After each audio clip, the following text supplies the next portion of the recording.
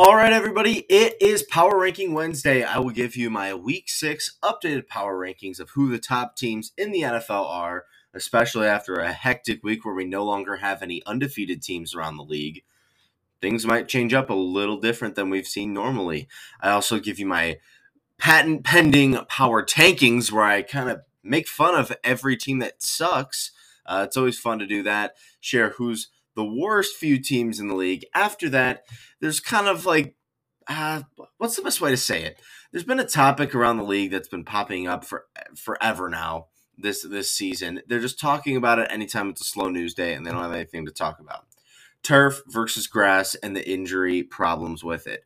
We've heard some stupid things come up with it. I want to talk to you about that. And honestly, I want to share something else that I think might be a better discussion for the NFL to change over turf versus grass. Let's get this episode started.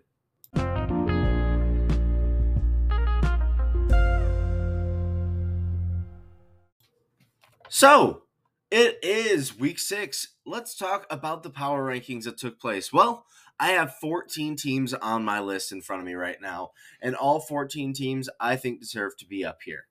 Now, again, if you've never listened before, 14 is not the exact amount of NFL teams there are. There's 32 of them. Why aren't I doing all of them? Well, let's be honest. Do you really care about who's in the middle of the pack? Do you really care about who's the 22nd team in the NFL? No. There's a lot of teams in the middle right now. And I'll be honest, it's hard enough for me to do 14 teams because there's probably some of them you're going to be like, how are you picking this team over that team? Well, it's really tough. It's kind of neck and neck with a lot of things. And I'll also be honest and just say it. There's a lot of teams in the middle. How are you supposed to pick between 40, 3-3 teams? There's just a ton of teams right in the middle. And some of the teams that I even have in the power rankings, I'm not super convinced are going to be that good this year. It's just as of today, they're outplaying some of the teams that are below them. So that's why I do 14. There's 14 playoff spots. I'm only picking teams that are playoff contenders. Teams that just missed the cut on this list would be the Steelers, the Saints, and the Jets. Steelers had a bye week. They're 3-2, but they are actually in the negative when it comes to total points scored versus total points given up. That offense is putrid, poopy butt. That is the only way to describe it. And they still have a lot of work to do if they're going to be able to have any chance whatsoever at winning the division or any sort of playoff success. I know Mike Tomlin never has losing seasons. This could be a season, though, where they have that if they're not careful. The New Orleans Saints are kind of similar to the Steelers. They have a pretty solid defense, but again, a poopy butt offense. That is with Derek Carr. Their offense just hasn't been good. Outside of the victory against the Patriots, their offense has not looked very convincing at any time this season and has not exceeded 20 points outside of one game this year. So not a good look for the Saints. They're at 3-3, and they're playing the Jaguars this week, where I probably will assume that they lose to them. And then finally, I have the Jets. The Jets, I think, are a middle-of-the-pack team right now with Zach Wilson, which could be impressive in some people's eyes. After 3 straight losses, they've now gotten back-to-back wins, one of them against the Eagles, which was fairly impressive. Zach Wilson is actually playing some smart, safe football. I'm not saying this dude is Tom Brady by any means. I'm not saying he's been doing anything that is immaculate, but I will say, you know what? For how much crap he's getting, he's doing something that he has not done in recent years. In his last 2 games, in his last 3 games, these are against the Chiefs, Broncos, Eagles. He's had 1 turnover. He's had 2 touchdowns. He's not scoring the ball a lot, but he's playing a very safe game of football. He's allowing his run game to keep him in it, and he's allowing the defense to stay, healthy, replenished, and get out on the field and not have to worry about hopping up back on the field after another interception. He's really been able to cut down on the turnovers, which is honestly all you could ask of him because he used to be an absolute turnover machine. Honestly, Zach Wilson's, I think he has been improving. So, and I think it showed. He's playing a safer game than Jalen Hurts, who threw 3 interceptions against him. So, I just think that he's starting to get a little bit better, and he is a young kid. So, honestly, I think the Jets are just outside our power rankings. Now that that is done, though, let's talk about who actually made the team or made the list. At number 14, I have the Los Angeles Rams. And I'll just keep it this way. Cooper Kupp has really helped this Rams offense out. They are 3-3 right now and in solid position to continue to fight for a playoff spot this season. I'd already talked about how they had 3 straight home games in the previous week. Now, obviously, that was when that schedule part started. But I really have been watching some of these Rams games, and the addition of Cooper Kupp returning from his injury really has been the difference with it. They have Puka Nakua and Tutu Atwell, some young receivers that are overperforming early, but that veteran presence of Kupp, I think, really is helping the difference of the Rams. I will say Kyron Williams, he got hurt in the last game that they played in against the Cardinals. That is a concerning sight to see, as he was the only thing that was helping out the run game, and it already had times where it wasn't great this year. So keep an eye on if the Rams are going to be able to turn around and continue the run game without Williams. At 13, we have the Houston Texans.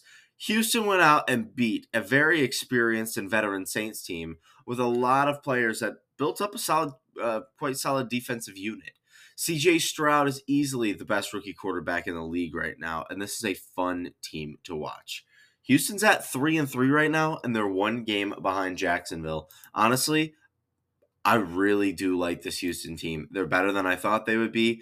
And again, 1 game behind Jacksonville, and their upcoming games are at the Panthers and versus the Bucks. They have several winnable games on their schedule. They could definitely compete against the Chiefs. Or not the Chiefs. Wow, the Chiefs. The Jags. Sorry. They could really compete with their division leader in Jacksonville. I think that is going to be a great division full of youth and young talent, and I can't wait to see what the Texans do. At number 12, we got the Tampa Bay Buccaneers. Tampa had a bye week to prepare for the Detroit Lions this past week and got hammered. Baker Mayfield missed some deep shots throughout the game that could have made the game much closer, but the pressure from the defensive line got to him to make him overthrow or slightly miss his targets.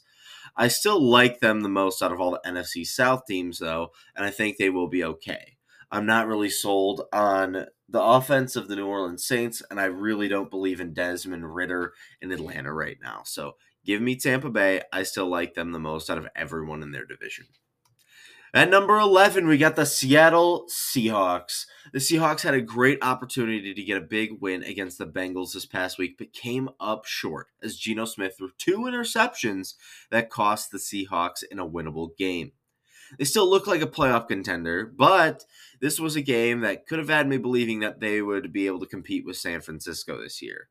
This game, if they won, they would be right up there with the 49ers, except for 1 extra win because of a bye week. But because of this loss, they're now 3-2, and they're more in the middle of the pack, and it'll take them a couple more weeks to bump back up and have a chance to really compete for that division. At number 10, I got the Dallas Cowboys. The Cowboys jumped to 4-2 on the season with a road victory over the Chargers. I was impressed with this win because Dak Prescott played a clean game and was able to run the offense well despite the turnover margin not heavily being on their side. I talked about this in the pregame of the Chargers breakdown, where I said the Cowboys team had yet to really, or the Cowboys offense had yet to really establish any pressure, succeed on a drive where it is a stressful drive. It's late in the fourth quarter. They need to get a first down. They need to end the game. Brandon Cooks really emerged as a solid weapon on this offense. And you know what? When the time came, the Cowboys were able to run the clock out and end it. A very impressive performance. I think this was probably people might not want to believe me, but I think this was the best win that the Cowboys had this year because it proved that the offense can still shut down games and get big plays when they need to, even in an ugly, low-scoring game. Congrats, Dallas. You're back in the top 10. At number 9, you got the Cleveland Browns. Yeah, that's where we're at right now.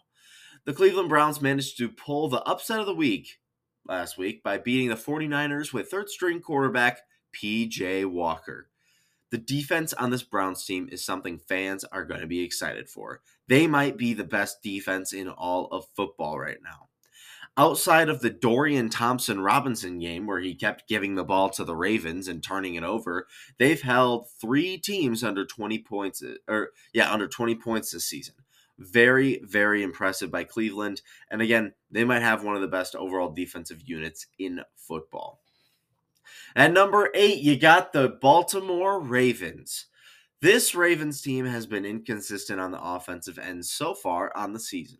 Lamar Jackson has had inconsistent performances, but has helped them find ways to win. The defense looks very solid, and this team is still in the driver's seat for the AFC North. I am worried about an inconsistent run game, and sometimes the weapons don't always seem to be helping Lamar Jackson or vice versa. But again, an ugly win against the Tennessee Titans did still get them to 4-2 on the season. A big prove-it game will be when Detroit comes into Baltimore this next weekend. A win against them would definitely change my mindset on this Ravens team. At number 7, we got the Jacksonville Jaguars. The Jags have been on quite a roll now, winning 3 straight games that include a win over the Bills. Trevor Lawrence seems to be playing well, and the offense looks like they really got some of the early season kinks out now. If we remember, they had a low-scoring affair against the Chiefs and some not very convincing wins against the Colts, or a not very convincing win against the Colts in week 1, and then they had a very one-sided loss against the Texans. I think that this Jags team has finally turned that page and has really started to improve on what they've been doing this season. Congrats to this young youth movement. Again, you're still in the driver's seat, but keep an eye because I think the Texans are right behind you.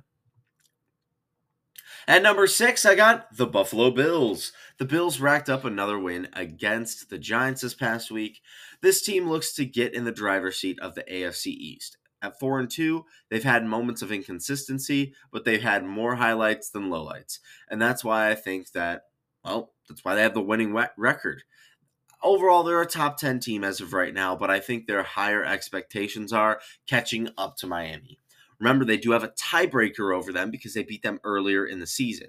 So at 4-2, they're really only about a half game behind them because if the Dolphins lose and the Bills win, let's say they're both 5-2 next week, well, now the Bills are back in the driver's seat and they're leading the division. So keep an eye on them. They're closer than some people might think, and they did actually end up beating the Dolphins this year. Now that we've ended with the Bills, we had a lot of 4-2 teams there that haven't proven a lot. We have all of the 5-1 teams in the top 5. So all of the teams with 5 wins, I got up here. I had to reshuffle how all of them were sitting, though, because honestly, last week showed a lot to me. At 5, you got the Philadelphia Eagles. This team has been playing with its food all season long. This time, they let a team hang around too long, and a Zach Wilson-led Jets team got to score late in the game and defeat the Eagles. Losses obviously happen in the NFL. Despite this being their first loss of the season, glaring concerns like inconsistent run game, Jalen Hurts already beating last year's interception numbers, and a weak secondary that does not look like it has the same strength it did the previous season have me very, very concerned about this Eagles team, especially with the gauntlet of a schedule they still have. At number 4, I have the San Francisco 49ers. A very exposing loss for San Francisco has them falling down in my power rankings list this week. Christian McCaffrey and Deebo Samuel both left this past game and did not return. And after they left, the offense was heavily neutralized against Cleveland's elite defense. It shows that they are beatable, which has yet to be seen this year. So that is a takeaway from this past game. A lot of people are immediately jumping to say that Brock Purdy sucks and the 49ers were frauds. No, I don't think that's the case at all. You lose games in the NFL. It's happened to every team now. It's not college football, so, lower your expectations. I didn't expect any team to go 17-0. However, I will say that this offense does not look as smooth if everyone isn't there, which is something that might be a fair criticism or unfair criticism. You decide, but without McCaffrey and Deebo Samuel, this offense does not look the same, and the next man up mentality did not carry over to whoever is playing behind them. At number 3, I got the Kansas City Chiefs. The Chiefs have evolved a lot in the Mahomes era. Gone are the days of the most explosive offense and winning huge shootouts 42 to 38. Now they have an elite defense. And I don't throw that word around lightly, even though I've said it about 10 times this episode. And they have an offense that can control time of possession with the run game and score to keep their opponents from getting in the game. This team still looks like a Super Bowl contender that we all know. It's more of a rebrand, though. The time of possession, the control of the game clock, the run game, and then the ability to always convert on third downs with Travis Kelce and Patrick Mahomes has this team as dangerous as ever. But this rebrand, will it end up helping them more or less? I definitely believe that it is helpful when it comes to controlling games, finishing games, and with that defense stopping teams from getting back into games. So I think Kansas City is still a Super Bowl contender like we all expected them to be. Keep an eye on them. They're at number 3. At number 2, I have the Detroit Lions. The Lions have now won 4 straight games by 14 or more points. Whoa. They have a top 5 offense and a top 5 defense so far in this season as well. On top of it, since their little hot streak that took place last season, everyone remembers that the Lions started 1-6 and then were able to turn around their season, winning out and only losing a couple more games that year to finish 9-8. Yeah, the Lions have had the best run defense in all of football going back to last season. The best. These numbers have not looked this good. The Lions have not been playing this good. We'll say it that way. They haven't been playing this good since the 1950s when they were winning NFL championships. So all I can say is that last time this team was playing this good, they were winning championships. Now, everyone rips on the Lions for not having a Super Bowl, but back when they were playing in the 50s, they were playing for NFL championships. So this team is pretty damn good. Jared Goff had the best performance out of any quarterback this past week, throwing for over 300 yards, 2 touchdowns, no interceptions. Honestly, this was also the most impressive win for the Detroit Lions in my eyes. The loss of David Montgomery all but killed the run game. And, for a team that uses the run game to manage the clock and run the game out, especially in a lower scoring game, that could have been concerning for the Lions. However, Jared Goff managed to make every pass imaginable to keep them in the game without a run game whatsoever. This team looks legit. They're one of my favorite teams, not even because I cheer for them, but they're one of my favorite teams in all of football right now. Just watching them. They're fun to see. And at number 1, I have the Miami Dolphins. The Dolphins have the best offense in football right now. Tua Tagovailoa has to be the NFL MVP frontrunner right now, and Tyreek Hill may be a contender to beat the single-season receiving yard record. The Dolphins have the most athletic and explosive offense in the NFL right now, and if they get off to a hot start, I don't believe there's a team that they can play catch up with them at their best. So that was the power rankings. What about the power tankings? Well, at number 3, the third worst team in my eyes right now would be the New York Giants. The G-Men suck. They just suck.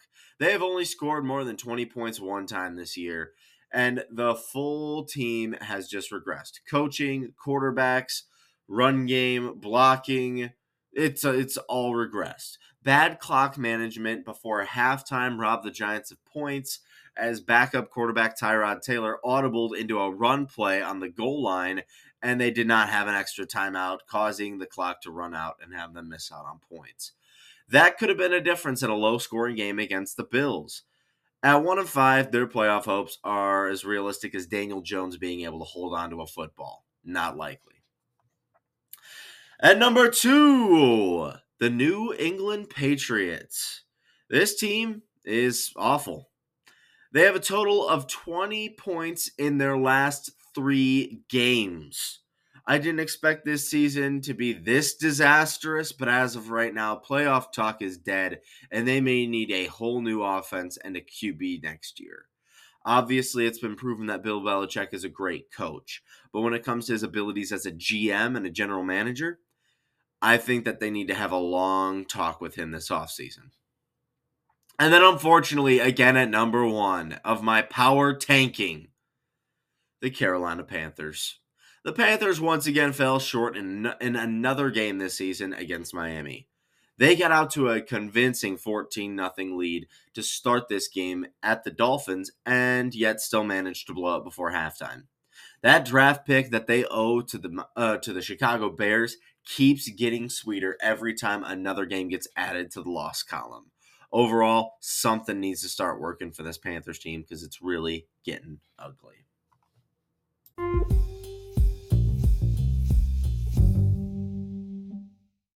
So there's a debate that's been going around in the NFL. It seems like it's just the talking point that keeps getting brought up on slow news days. But I kind of want to help some fans that might not be fully aware of what's kind of happening here. So to start things off, the interesting thing with this turf versus natural grass debate that a lot of people are talking about it like it needs to become the norm in the NFL. So for those that don't know, it's been reported over the last several years that a lot of bad injuries, let's talk about leg injuries, ankle injuries, torn ACLs, torn Achilles, the leg injuries. A lot of those, or more often than not, have happened on artificial playing surfaces. This is something that's been coming out for several years. Usually, artificial playing surfaces have caused more knee injuries, ankle injuries, leg injuries than any other natural grass playing surface. Now, this has made a lot of people feel like there's some concern in how we should protect the players and put the all AstroTurf fields and grow them to natural grass, and how the NFL could do that. They're just cheap and don't want to. Yes, the NFL technically could do that, but I want to break down some instances where it doesn't make any damn sense. To start things off, I am a Lions fan, so let's look at an NFC North. There are 2 grass fields and there are 2 AstroTurf fields. The Lions and the Vikings both play in a dome, and the Chicago Bears and the Green Bay Packers both play on natural grass. Now, natural grass looks great in the early fall, or maybe if you're below the state of Ohio, but for the Lions and the Vikings, their field always looks a lot nicer in the middle of December than the Packers or the Bears. Those fields absolutely dry up and the grass is completely dead on them. And usually there's snow on it for part of the season as well.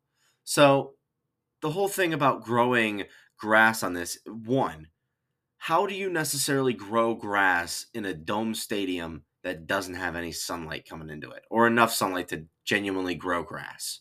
The perfect example about it, the Arizona Cardinals.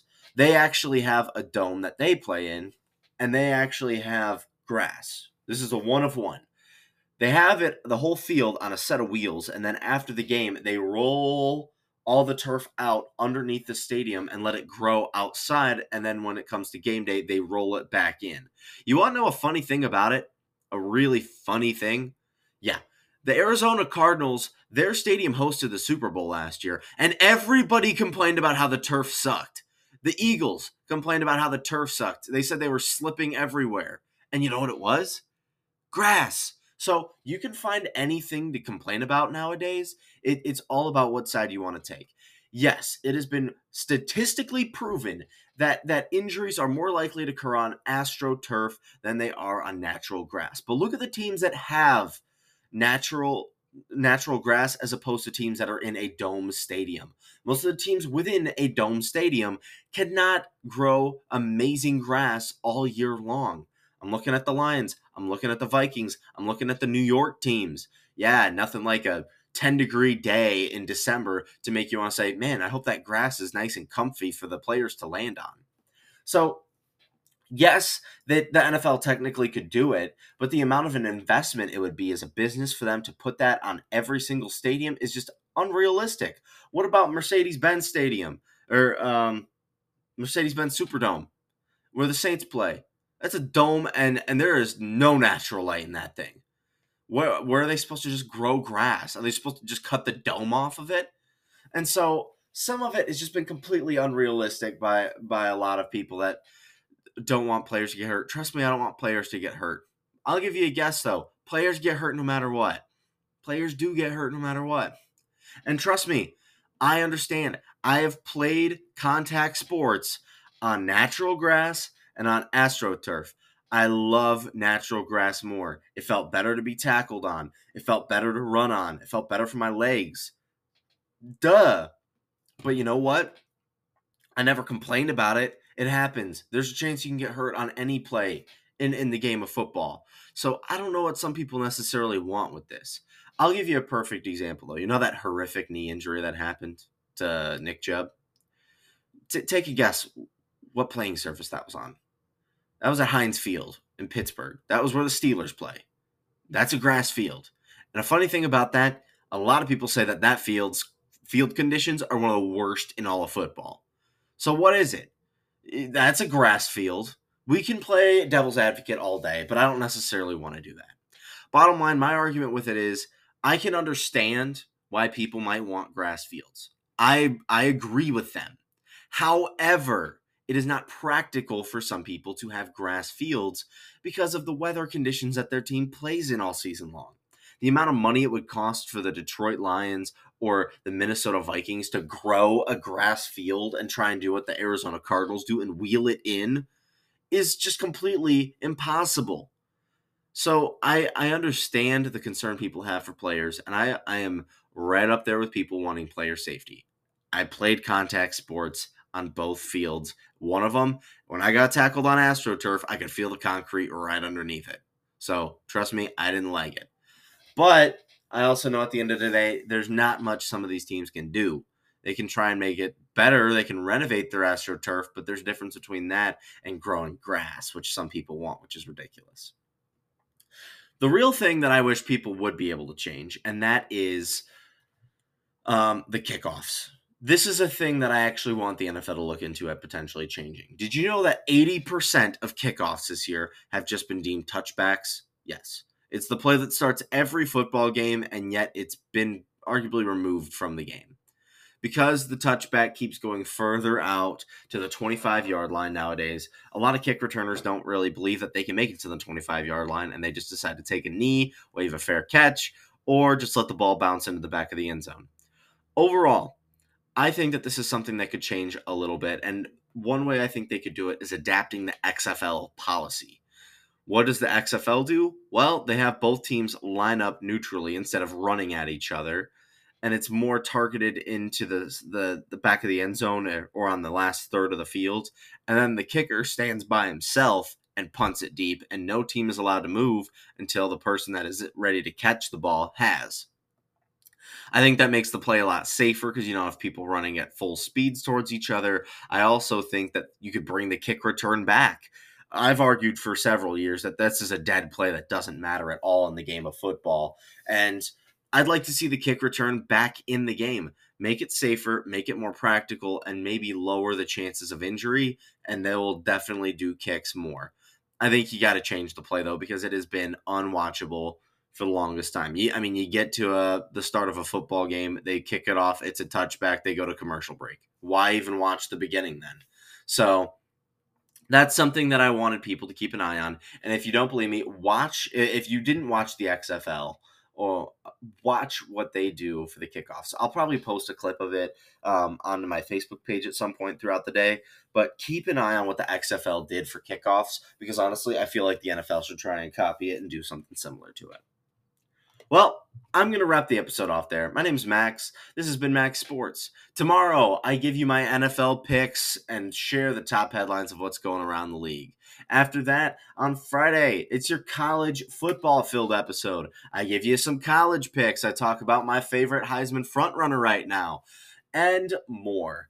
Especially the big game coming up this week between the Penn State Nittany Lions and the Ohio State Buckeyes. I'll definitely break down that game because it's got to be one of the biggest games of the season so far. Well, I'm going to call the episode there. Thank you all for listening. My name's Max. This has been Max Sports. I will see you all tomorrow. Adios.